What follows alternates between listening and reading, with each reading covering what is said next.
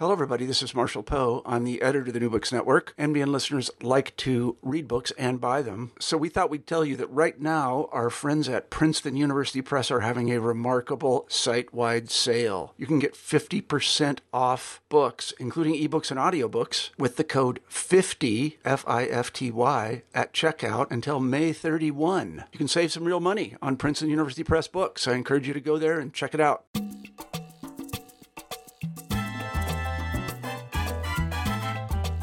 Hello and welcome to New Books in Caribbean Studies. I'm Alejandra Bronfman. My guest today is Aaron Kamgisha. He's Professor of Cultural Studies at the University of West Indies, Cave Hill. His new book, Beyond Coloniality, is required reading for anyone interested in thinking through the legacies of colonialism and racism in the Caribbean. His engagement of the work of C.L.R. James and Sylvia Wynter is impressive and inspiring. I so enjoyed talking to him. Here's our conversation. Aaron, thank you so much for joining me today. It's my pleasure, Alejandra. Very good to be here. So I want to start actually with your first sentence because it's really striking and it's quite bleak. So if I could just read it. The contemporary Caribbean, an area of experience that so many of its dispossessed citizens have given their lives and hearts to in the hope of social transformation, is in a state of tragedy and crisis, destroyed and corrupted by a post-colonial malaise wedded to neocolonialism. So what were the circumstances under which you came to write that sentence? Well, I did want to have a very striking sentence to open the book. And I'm glad that it jumped at you, as something to discuss and consider. Because I really wanted to make clear the stakes of what I saw as our contemporary conjuncture within the Caribbean. I wanted to make it clear to people that I thought that we inhabited a neocolonial state and what it actually meant to inhabit a neocolonial condition like this 50 years after the coming of flag independence to the Anglophone Caribbean. So that was one of the reasons why I decided to actually write a sentence like that, a sentence in which it would be very clear to readers, at least hopefully it would be very clear to readers, what it meant to have such an epic betrayal of the promise of independence and the promise of anti-colonialism 2 generations after independence. So before we dive into those arguments, can you talk a little bit about how you arrived at this point intellectually? Your work on Caribbean political and philosophical thought has been really important, and it seems that this book is maybe part of a larger project. Oh, certainly, yes. So, without beginning at the very beginning, I was born in Tanzania, but I moved to Barbados when I was very young, as a baby. But the story of this book really begins 20 years ago when I was doing my master's in political science at the University of West Indies Cave Hill campus in Barbados. So during that time, I had the very good fortune to actually spend an exchange year at University of California, Berkeley as an exchange student in the African Diaspora Studies program. And at that time, and this is like academic year 1999-2000, Berkeley was one of only 4 PhDs in programs in African American studies in the US. At that time, it was basically Harvard, Temple, Amherst, and Berkeley. Now there are somewhere like a dozen or so. And there were a number of really formidable scholars there at Berkeley at that time, people who studied the African diaspora experience with a great deal of skill and meaning. So persons like Barbara Christian, Percy Hinson, June Jordan, Saidiya Hartman, but also very fortuitously towards the end of that year, I had a couple of amazing conversations with Sylvia Wynter, who people kept putting me towards. They kept saying to me, as soon as they heard my project and the kind of work I was trying to do, you've got to talk to Sylvia Wynter. You've got to talk to Sylvia Wynter. So sooner or later, the interview was set up and I went and I spoke to Sylvia in May 2000 towards the end of my year at Berkeley. And we talked straight for about 4.5 hours. And at the end of that, I knew exactly what I had to do, what I was going to do onwards from there. Sylvia at that point was emeritus from Stanford and still living on campus at Stanford in Palo Alto in her house there. So that year was signally important to me. It was a year that really exposed me to the idea that Africana studies and Africana thought could be a distinct disciplinary enterprise from other academic areas of inquiry. And it could be an incredibly compelling area of study. And from this, there was no turning back. At the end of that year, I knew exactly what I wanted to do and what I did want to devote the rest of my life to doing. So I returned back home. I completed my master's on quite a different subject from what my book began. I then journeyed onwards to York University in Toronto to do my PhD in social and political thought. And SPT, as it's called there, is the leading program in the study of ideas in Canada. For American listeners, it's kind of Canada's equivalent of History of Consciousness at Santa Cruz, which for many years is the most celebrated program in the history of ideas in the US. And there were many wonderful scholars of a Caribbean and African experience also in Toronto, both between York University and University of Toronto. And many of them I worked with, shared ideas with. And during that time, most of what became Beyond Coloniality was mapped out. It has its kernel in my PhD dissertation, which I defended in 2006. So following the completion of that and completion of my doctorate, I spent a postdoc year in African American Studies at Northwestern. Again, a very productive year in an incredible African American Studies program. I should say that in many ways, my best intellectual experiences have come within African American Studies departments, at Berkeley, at Northwestern, and visiting other places.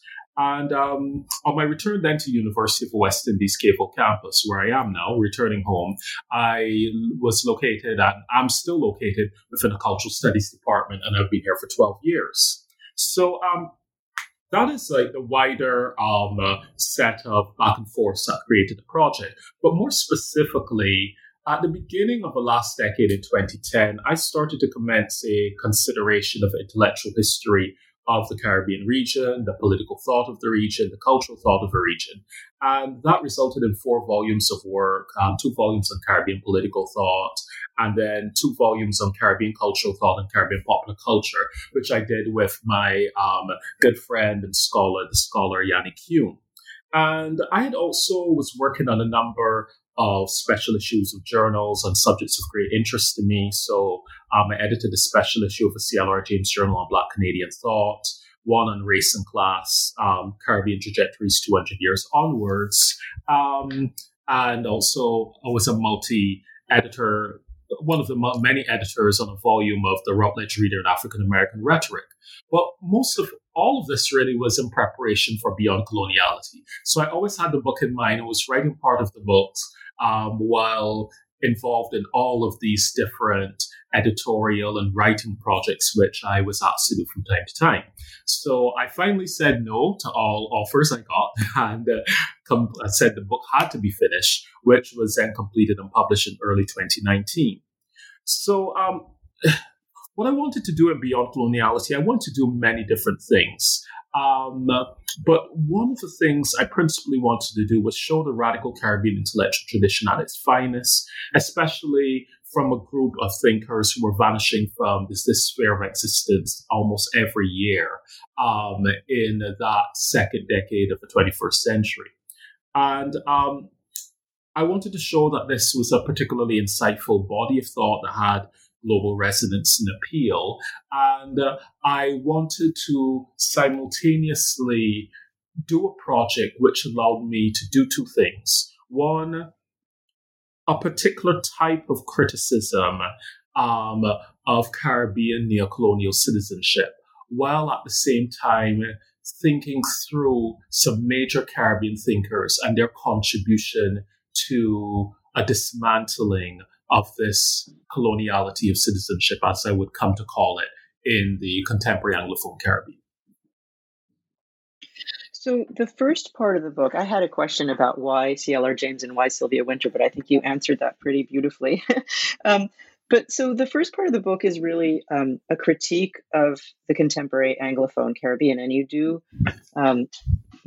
specify that it is Anglophone that you're addressing, which is interesting. Maybe we can talk about that as well. But you come down quite hard on what you call Creole nationalism and the middle classes. So can you talk a little bit about what you think went wrong in the early years of independence? Well, I think that the finest critics of the Caribbean experience, in many ways, and I'm thinking here particularly of C.L.R. James and Frantz Fanon to take two, who are, to my mind, the finest political thinkers of the Caribbean's 20th century.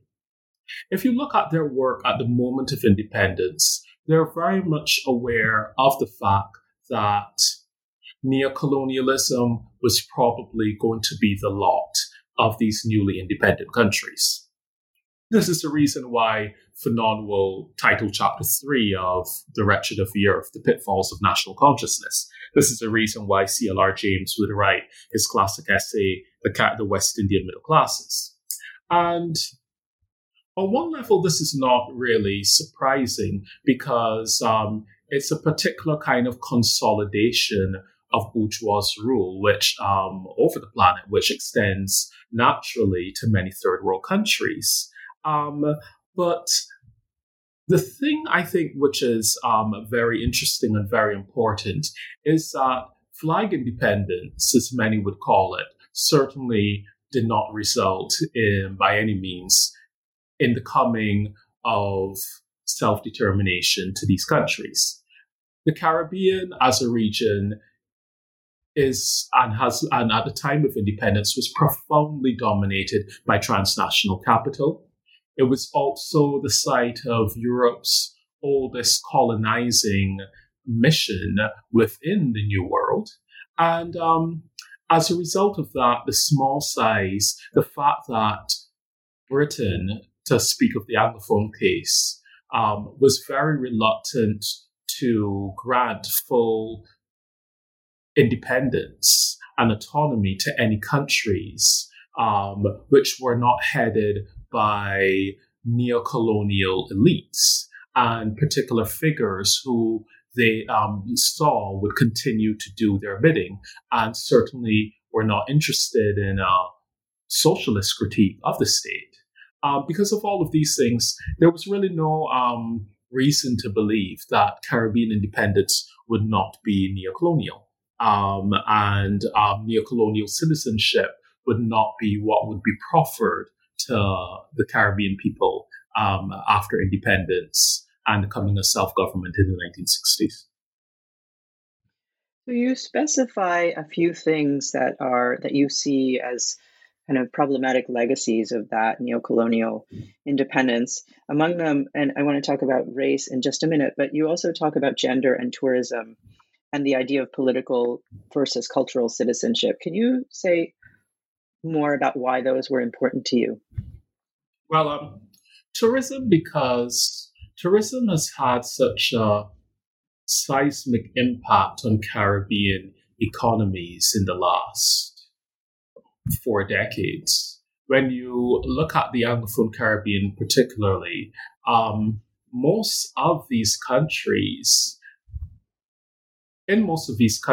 tourism has become the new plantation. But I wasn't really so much concerned with that old critique of tourism and the tourist industry, even though it stands on some level behind the critique that I make. So the new scholars in the New World Group onwards have been making that particular critique of tourism. What I was particularly interested in is how tourism configures citizenship and becomes a means by which neocolonial citizenship becomes further and further consolidated within the Caribbean. And the incredible studies that have been done of the Bahamas and Jamaica and Barbados particularly, the more entrenched the tourist economy, the greater a particular form of neocolonial citizenship repeats itself, to use Benitez Rojo's phrase, like a repeating island up and down the Caribbean in these particular spaces. So given the preponderance of tourism and the seismic importance of it within the economies, tourism became important to speak about for a moment in Chapter 2 as a vignette. The question of gender and sexuality and citizenship also became key, partly because some of the most important work that has been done in dismantling Caribbean or showing the ruses of Caribbean neocolonial citizenship has come from Caribbean feminists. And of course, one of the greatest struggles in the Caribbean at the moment now for a change of the very terms of neocolonial citizenship comes from the LGBTQ movement. So that became a moment that I also wanted to speak about in a couple of vignettes towards the end of Chapter 2 by itself, even though my concern with it, of course, comes back and forth throughout the manuscript. Yeah, and then there's the question of race, which is, threads throughout the book. But you draw in one chapter on quotes from Walter Rodney and then also from James Baldwin, and Rodney quote you use says that the Caribbean invented racialism. And then the James Baldwin quote that you use says that only Black people can destroy the legend of color because they are the only ones who do not need it. Can you talk more about how that is important to understanding neocolonial citizenship? True, certainly. And the moment from Rodney that I take up, I believe the quote starts with Rodney saying about the Caribbean being the laboratory of racism. And yes, it's an incredibly acute way of thinking about the Caribbean experience. I mean, I live in Barbados, and Barbados is, as Hilary Beckles points out in a recent book, the first Black slave society in the New World, in which a vast majority of people within the country are enslaved Black people. So countries like Barbados play a very important role in the creation and the consolidation of ideas of anti-Blackness during the colonial period, and particularly in the 17th century. So I took Rodney's quote and his analysis there and twinned it with Baldwin's comment about Black people and the legend of color and the abolishment of that as a way of using two very arresting quotes at the beginning of my Chapter 3. And I did that because I wanted to speak about the fact that within Caribbean contemporary social and political criticism, there is a fair amount of theorizing around race, but not a lot of theorization about actually existing racism and how racism actually works and consolidates itself within the Caribbean. So, as I believe I pointed out at one point, in the 1980s, we had a situation in which there were many studies being done by Caribbean scholars that gave us an idea of who actually owns the Caribbean and who owns these societies. I believe that Stan Reed did this famous study of the elites in Jamaica, in which he showed there was about a half dozen, mainly white families in control Jamaica. Through things like interlocking directorships, ownership patterns, kinship ties, all of those kinds of things. We don't have really a sense now of who actually owns the Anglophone Caribbean.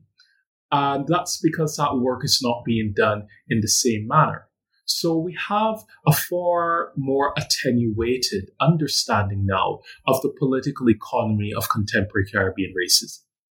While simultaneously, with the cultural studies movement, there is a lot of theorizing and discussion of race, but not a great deal of discussion of racism. So that was one of the reasons why I targeted the discussion of creolization and the ways in which creolization has come to work in the Anglophone Caribbean as a particular, the Caribbean theory of multiculturalism. But multiculturalism, of course, is heavily debated and under serious attack by the left, by radical scholarship within North America and Europe. I wasn't seeing that same kind of critique within the Caribbean intellectual circles. And I decided that I wanted to mount a particularly polemical, but I thought important critique of it. Yeah, I think that it seems to me that that is a really important critique that you make. But then I was thinking about this idea of creolization and how really kind of prevalent it is in so many sort of discursive realms, right? From education to politics. It's going to be really hard to dislodge, I think. And some people argue that it's a kind of hopeful term, right? So what do you have to say to those to those people? Indeed, yeah. And I think that creolization is quite arguably Caribbean cultural theory's most important term or proffering or creation towards global cultural theory, contribution towards global cultural theory. What I really wanted people to understand is that there is another side of these questions or these ways of using creolization, which seems to have been forgotten. So I'm not trying to dismantle or get rid of the use of creolization. Even if I could, I can't. But I wanted to make it very clear that Creole and creolization, we understand that terms like Creole and creolization mean very different things in quite simply different parts of the Caribbean. It's fascinating when you go from island to island and you will see who or what Creole represents. In some spaces, it actually means white people. In some places, it means black people. In some places, it means mixed people. There's a fascinating, and all of this has to do with the specific histories of a place. So creolization is fascinating in that way. And certainly, it's used to consider a multicultural vision and a sympathy for intercultural dialogue by persons who completely reject neocolonialism. That's certainly there in some of the scholarship, but it's also used by conservative forces who actually wish to deny, particularly the African diaspora experience in the Caribbean, but also wish to use it as a way of privileging particular kinds of mixed race norms and mixed race understandings within the Caribbean. And I thought that working through what I saw as some of the most sophisticated work on creolization, showing some of its ambivalences and complexities, and highlighting also the work of people who have done, I think, some of the best critiques of a subject. I'm particularly thinking here of the work of Percy Hinson and the work of Aisha Khan, whose work is tremendous on showing the difficulties associated with creolization. Hinson from the perspective of a political sociologist, Aisha Khan from the perspective of anthropologists. But while their work is known, it's fascinating that the beat still goes on in terms of certain uses and certain abuses of the term creolization.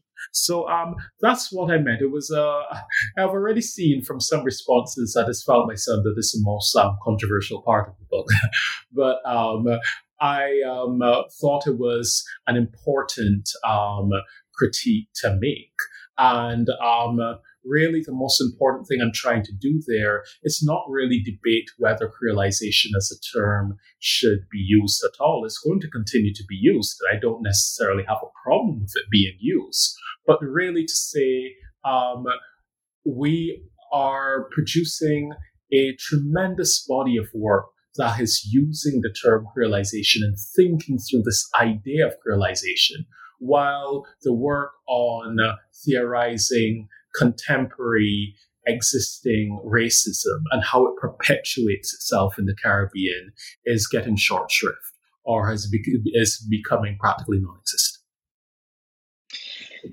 So once you set that up, which you do in the first part of the book, quite compellingly, I think it's time to move on to James and Winter. And I was really interested to see that there had been a small dialogue between the two writers. I don't think that many people talk about that. Yes. And there certainly was, because James, remember, spent a significant amount of time in the United States in the 70s, particularly lecturing at a number of universities. And Winter, of course, met him, and they, I believe she told me that they brought him to Stanford at one time. So certainly, James was somebody who she met on, I would dare say, more than one occasion. James never had the opportunity to write at length on Winter's work.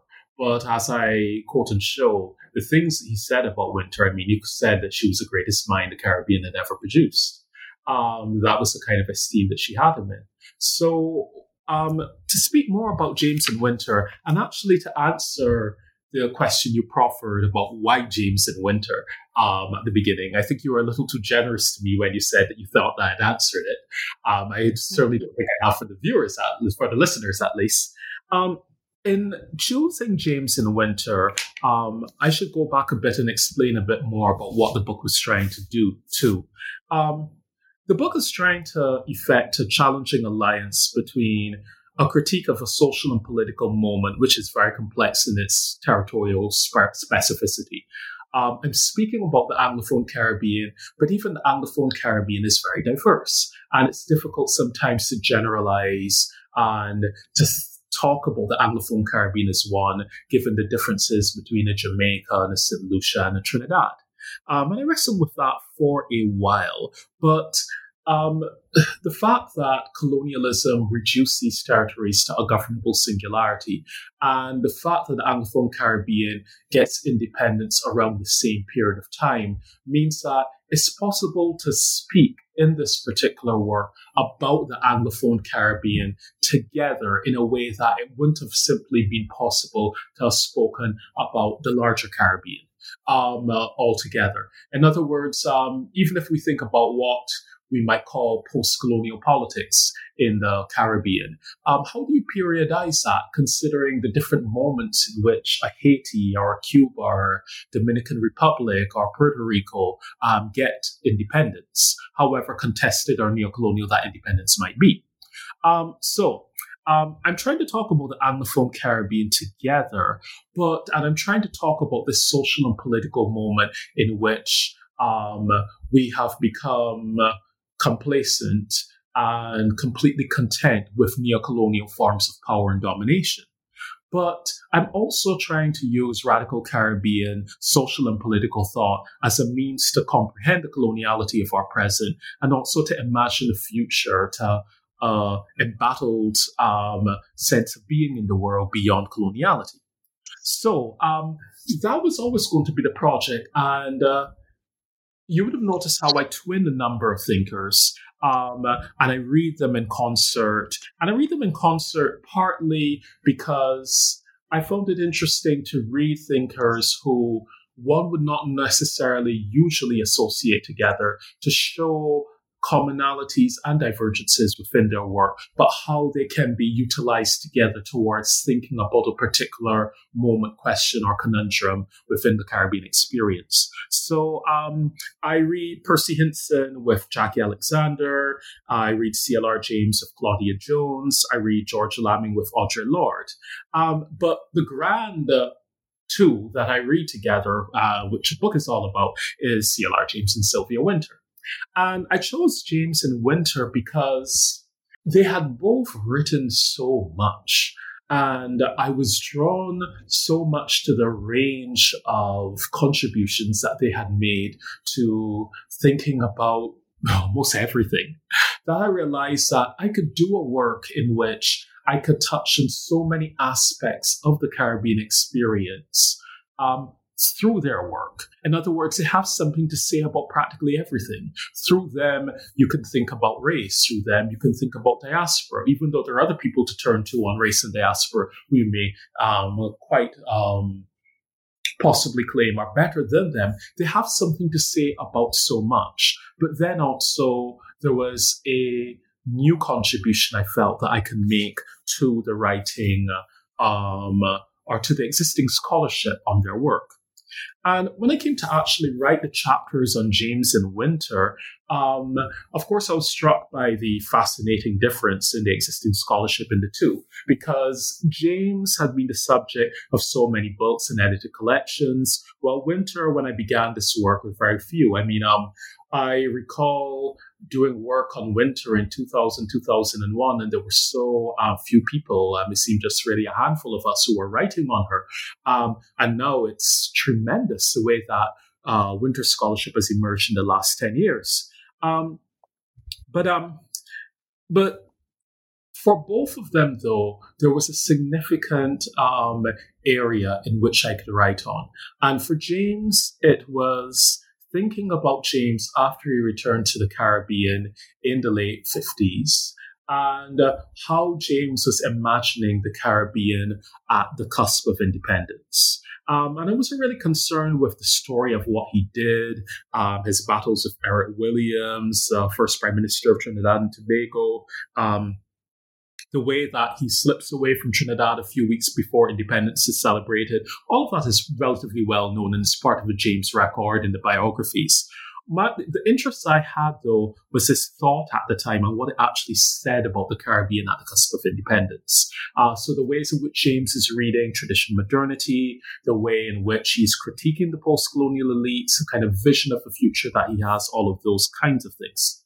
So that was part of James. But then I also had this interest in this category that James announced in a 1980-81 interview. So towards the end of his life, James did many interviews. And in one of them, he was asked, what was your greatest contribution? What has your greatest contribution been? And James said, and I quote, "My contributions have been, number one, to clarify and extend the heritage of Marx and Lenin, and number two, to explain and expand the idea of what constitutes a new society." And I felt myself very fascinated by that latter part.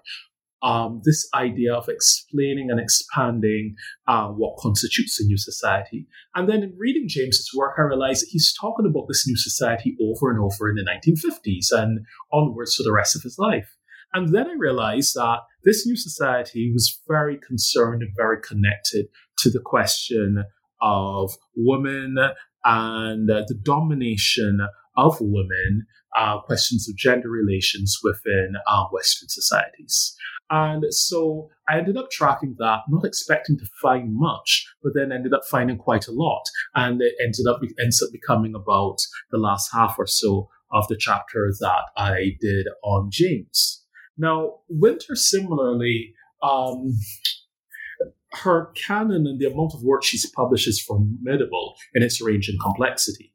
But what I wanted to do in this chapter, for a while escaped me. I wasn't quite sure what I was going to do and what my take was going to be. I was writing on her earlier Caribbean essays, and that was finding its way into earlier parts of the books. But I hadn't quite got what I was going to do for this essay. But then at the beginning of that decade, about 2010, 2011, I encountered Black Metamorphosis. And Black Metamorphosis became so crucial because I realized that it was this link between her Caribbean-centered critical essays of the 60s into the 70s, and then her work on the human from about 1984 onwards. And I think a lot of European and North American scholarship more knows the 1984 onwards part rather than the earlier part. But I found both sides of Winter compelling, and I found Black Metamorphosis, which I've said in print, I believe is the greatest unpublished nonfiction work by a Caribbean intellectual.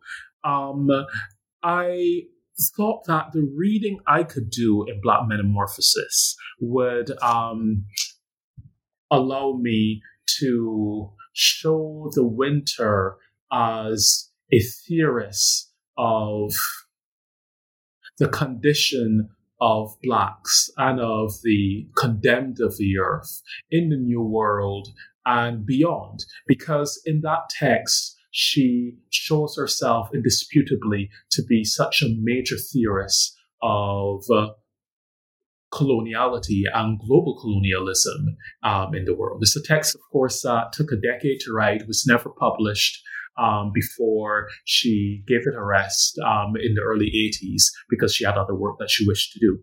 But it's a remarkable text, and it really shows a particular brilliant insight into the question of colonial citizenship, the question of the treatment of blacks within the Western Hemisphere, and of the solidarity that is needed to effect a move beyond coloniality. So just to jump in here, that manuscript that you refer to is a 935-page unpublished manuscript, right? Indeed. That text that you write about. Yeah. And that, like, the the kind of boldness of that move to write about that as the main component, and to really read it so carefully and so deeply was quite remarkable. You call it, and you call it what as you quoted yourself, but then I have another quote. You say it's one of the most compelling, sustained renditions of the Black experience of New World coloniality in African diasporic letters. And even saying this is not quite enough. When you read it, you will know. There's no hyperbole there. But it's still unpublished, right? Yes, I believe that it's going to be published in the next year or two, and that will certainly be an event of the first order. But yes, but it is at the moment still unpublished. Okay. So we may yet get to read it. Okay. But I want to go back to James for just a minute. And of course, when I saw that you were writing about James, I thought of David Scott, as many other people will, when they open this book. But you are in distinct contrast to what David Scott is trying to do. And one of the things that you write about how you're thinking about James is that you're really paying attention to what he called the new forms of existence that are a gift of the Caribbean to the world. And I just loved that phrase, and I wonder if you can say a little bit more about it. Oh, certainly. And I think that, first of all, to speak about James and to think about what James is trying to do. When I read the work of the late 50s and the early 60s on James, I had a different take than David did in his fascinating Conscripts of Modernity, a book which I got a great deal from, because that kind of project of taking one great book, The Black Jacobins, and using it as a way of reading and pulling forth and thinking about the present through it is something, it's a project that, of course, I have a great deal of sympathy and interest in. So, but my reading was somewhat different, because I'm looking at James at that time, and I'm seeing someone who is very aware that the future may be neocolonial at that moment, at the cusp of independence. But he also has this cautious tale of hope, of excitement at the possibilities of the new nation. And I think that's what you see right up and down in Beyond the Boundary, which is really a book that is so remarkable. Hazel Carby, in a lovely essay she had from 1987, called it then one of the most outstanding works of cultural studies ever produced. But it really is. It is a tremendous book in terms of what it actually offers. But James has this idea that Caribbean people are going to bring something new to the world. And they're going to bring something, they are part of a new society, and they're going to bring something new to the world. And even though James's particular sense of the Caribbean would be maybe quite and very legitimately insufferable to many, I believe that there is a particular lesson and something of great interest that he is trying to get at in terms of that question of tradition modernity. He's so worried that the Caribbean on one level has what he thinks of as shallow roots. And of course, he sees the Caribbean as having shallow roots, unlike countries which have centuries of tradition. But one of the reasons that he sees that or he thinks that is because he can't quite conceive of the African diaspora presence in the region. And that's partly the time in which he wrote, how he came up, the scholarship that had been done, all of these things. He's too far away from it to actually be able to see it.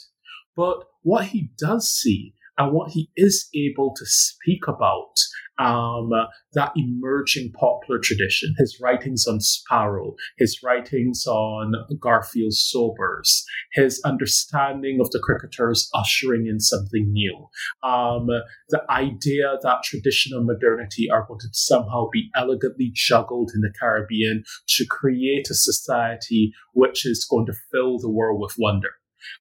So James, for example, was in love with ancient Greece, in a way, of course, which we would find quite Eurocentric today. But it wasn't just for James marveling at what he saw as the glory of ancient Greek democracy or civilization. It was more that there were these small societies which, thousands of years later, were still being thought about, being debated about, being considered as something of great importance, for the world, and something that people could still learn from. So that's, I guess, what I would say there. I think that both James and Winter are very interested in the idea that new forms of life have actually emerged and created in the Caribbean, and they wish to think about the Caribbean as a place that will continue to proffer something that can enchant a new vision of humanity. And you bring it really to the present. Interestingly, you point out, and perhaps the current state, that the current condition that the world is in right now, just sort of reinforces that the last 30 years, even after national or flag nationalism, as you call it, of terror, growing inequality, a growing carceral state, environmental destruction. And you argue that both Sylvia Wynter and James have something to tell us now. Also, right? Yes. Yes, I mean, I think that they both have a great deal to tell us now. I think that James's work on state capitalism and world revolution in 1950, the kind of work that he did in the Johnson Force tendency, has a great deal to tell us about a state like China, okay? But also some of the dominant forms of political economic hegemony, and the kind of order that we see emerging within the world today. And that's just giving another one of James's many contributions. So I certainly think that James has much to show us there. James has much to continue to teach us about questions of imperialism, how imperialism consolidated itself and how it continues to perpetuate itself within the Caribbean. His Marxist work, I hope, will continue to be seen as important work for persons to read, but also the work that he does in Beyond the Boundary and the ways in which he's able to think about the question of culture and think about the question of colonialism and place them together, and not, to use one of his own phrases, fake the game in a particular way is particularly compelling. However, one of the greatest things that James really gives us, if we want to move truly beyond coloniality, comes in a simple phrase that he uses to describe a cricketer like Larry Constantine. he talks about how Larry Constantine, one of the first great West Indian cricketers who played in the leagues a lot in England, he said he preferred playing in the league rather than first-class cricket because there he could give his powers full play. And there is something about that because James, throughout that book, Beyond the Boundary, has a particular theory of Caribbean freedom that he's constantly articulating. The idea that the ends of a democracy are a better existence, the idea of living in a society where you can give your powers, whatever your specific powers are, full play, in which human beings can actually be fully self-actualized. Or as Winter put it in one of her comments on James, and she was quoting here Jose Marti, she talked about living in a world where you do not live as wolves among wolves, but men among men, which would obviously be a non-capitalist order. So Winter, to switch to her, the work that Winter has done and the way in which she's been able to bring together so many different movements and speak about the question of the human after Western man, and to give all of these highly important movements their place in space, but suggest that they're all part of a larger question of the reproduction of Western capitalist man and what that is going to mean for the survivability of our planet. It points Winter to being a major theorist of the human condition. And to twin both together, which I did at the end of chapter 5, when I did a reading of Winter on James and the 3 essays that she does on James, there was an interview that Winter did in which she was asked, what did she think was James's great contribution? Earlier on, I've spoken about what James said himself was his greatest contribution. And Winter said it was his tremendous revindication of what it means to be human, which, by the way, is always put down in a bourgeois notion of man. And I thought, wow, that is it, more than anything else. But it applies so much to Winter too. She's saying that of James, but it applies so much to Winter too. And this is also the reason why they're such great theorists of the popular, because they understood that question of the revindication of what it means to be human. But that's the second part, as Winter says, which of course is always put down in a bourgeois notion of man. So and in some ways, she takes a much more radical and much more historical turn, right? Because she wants to go all the way back to the beginning of colonialism, to the 15th century, and really rethink everything in terms of what happened in that encounter and how race was produced at that moment, and almost everything that comes after. Oh, certainly, yes. And they also write at different times, and they write with a different set of influences and interests, I write at one point about this strange and fascinating commonality, but very big difference between James's American Civilization book and Winter's Black Metamorphosis. So James writes American Civilization in 1950. Winter writes Black Metamorphosis in the 1970s.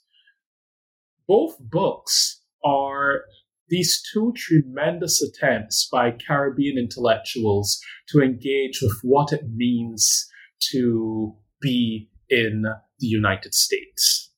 Because so much, of course, of Black Metamorphosis is thinking through the question of the African experience in America, even though it's broader than that and speaks about the Americas, but the African experience in the United States. And It's fascinating. There are these two projects, these two books. They both languished for about 30 to 40 years before they're published. Winter, I would think, being published soon. Black Metamorphosis being published soon. James's American Civilization wasn't published until the early 1990s, I believe. And they were both unfinished texts, and they're texts that have their own questions. There are many questions around them. But James's writing and what Winter is writing, there's like a chasm between them. And the chasm, of course, is partly that James is writing before Eva Brown versus Board of Education. He's writing before the Civil Rights Movement. Winter is writing when there is this creative upsurge and this uprising and this creation of Black Studies departments in the United States, which is one of the reasons why she actually decided to leave University of West Indies, Mona in Jamaica, to come to the United States, because of the fervent of intellectual excitement that was happening there between those things. So we must always think about the difference in age, the difference in moments, the difference in experiences that would have produced these different books and these different kinds of texts and these different kinds of engagements between Winter and James. But on the question of the way that Winter goes back, Winter always also goes back to Las Casas, partly because she's very aware of that history, because Las Casas's conversion experience comes while he is in Jamaica, and she studied it and she thought about it and she did her master's in Spain and all this kind of thing. But she also goes back because Winter wants us to understand that what becomes post-colonial studies in the 1980s and 1990s academy in the United States is taking up the story for her a little too late. It's taking up the story and producing some fascinating and very important studies, but it's thinking more about the high point of imperialism in the 19th century. And she wants to make sure that we're still thinking about those inaugural and early moments, the battle at Valladolid between Sepulveda and Las Casas over the status of native people within the New World, which is a incredible story for political theory. It should be studied in every political philosophy course in the Western Hemisphere, in the West, actually, because it's the first great political theory kind of story that happens, after the colonization. But she also wants us to think very centrally about the question of slavery. You see? So that's one of the reasons why Winter goes back to that moment and brings us back forward then when she's thinking about that question of the invention of Western man and talking about man one versus man two, because she wants us to see the longevity of this European project and how the West becomes created, as Glissant would say, as a project, not a place. Yeah, so as we sort of start to reach the end of our time here, I have just to change gears just a little bit. And this is a question about the writing and the writing process more than anything else, I guess. Sure. The admiration is justified, right, for these two writers, and we all sort of look to them for so much wisdom that they offer, but you don't shy away also from making some critiques, and I'm wondering how you thought about that and how do you strike that balance between kind of being clear-sighted about what they do and what the limitations are, but also still acknowledging their contribution. How do you write that, and how do you strike that balance in the writing? Well, I think that you show your greatest appreciation by a sustained and rigorous and a thoughtful engagement with the writers. I don't think that any of them would have wanted persons to sing their praises. They would have wanted an engagement that hopefully takes their ideas further, because you can show how a great thinker's ideas live within the world, partly by critique of them, okay, rather than simply by praise of them.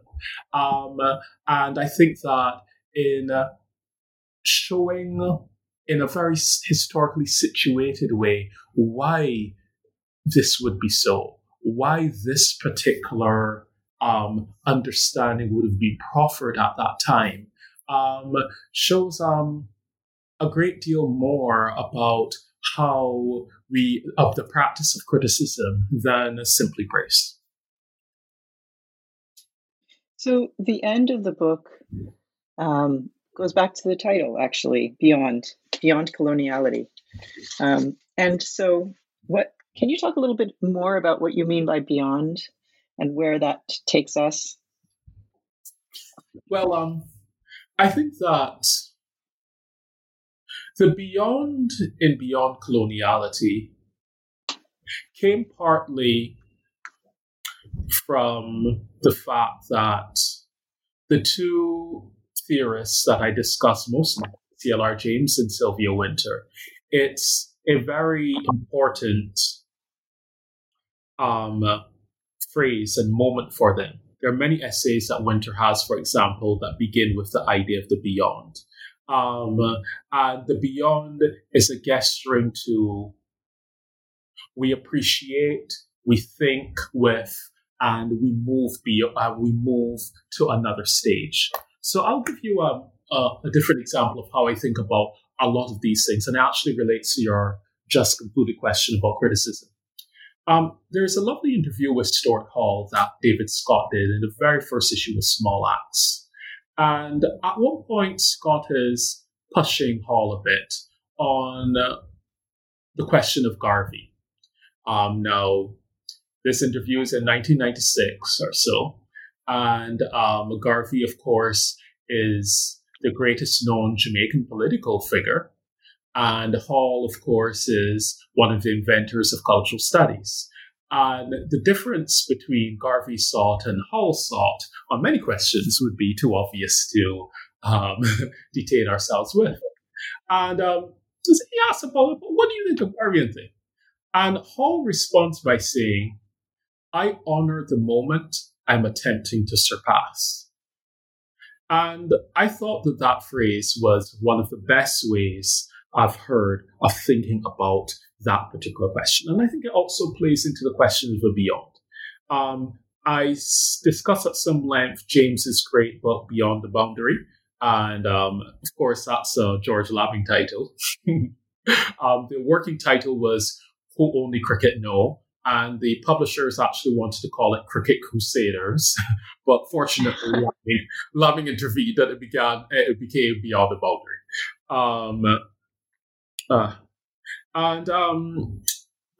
And of course, then Wynter, as I said, in many of her essays, uses the idea of the beyond. But the beyond becomes the hope, the expectation, the urge, the urgency, the question of taking what we know and moving to another mode or another moment of existence. It's not suggesting that either James or Wynter, with their contradictions, but with their also amazing life work, have moved beyond coloniality. It's certainly not a suggestion that the Caribbean neo-colonial state has moved beyond coloniality. I think all readers, unless they very much misread it, would have got that. But it's an insistence of what we have to do and where we need to go. Thank you. I think we can end there on that note. Thank you so much for talking to me today. Yes, no, it was an absolute pleasure. And thank you so much.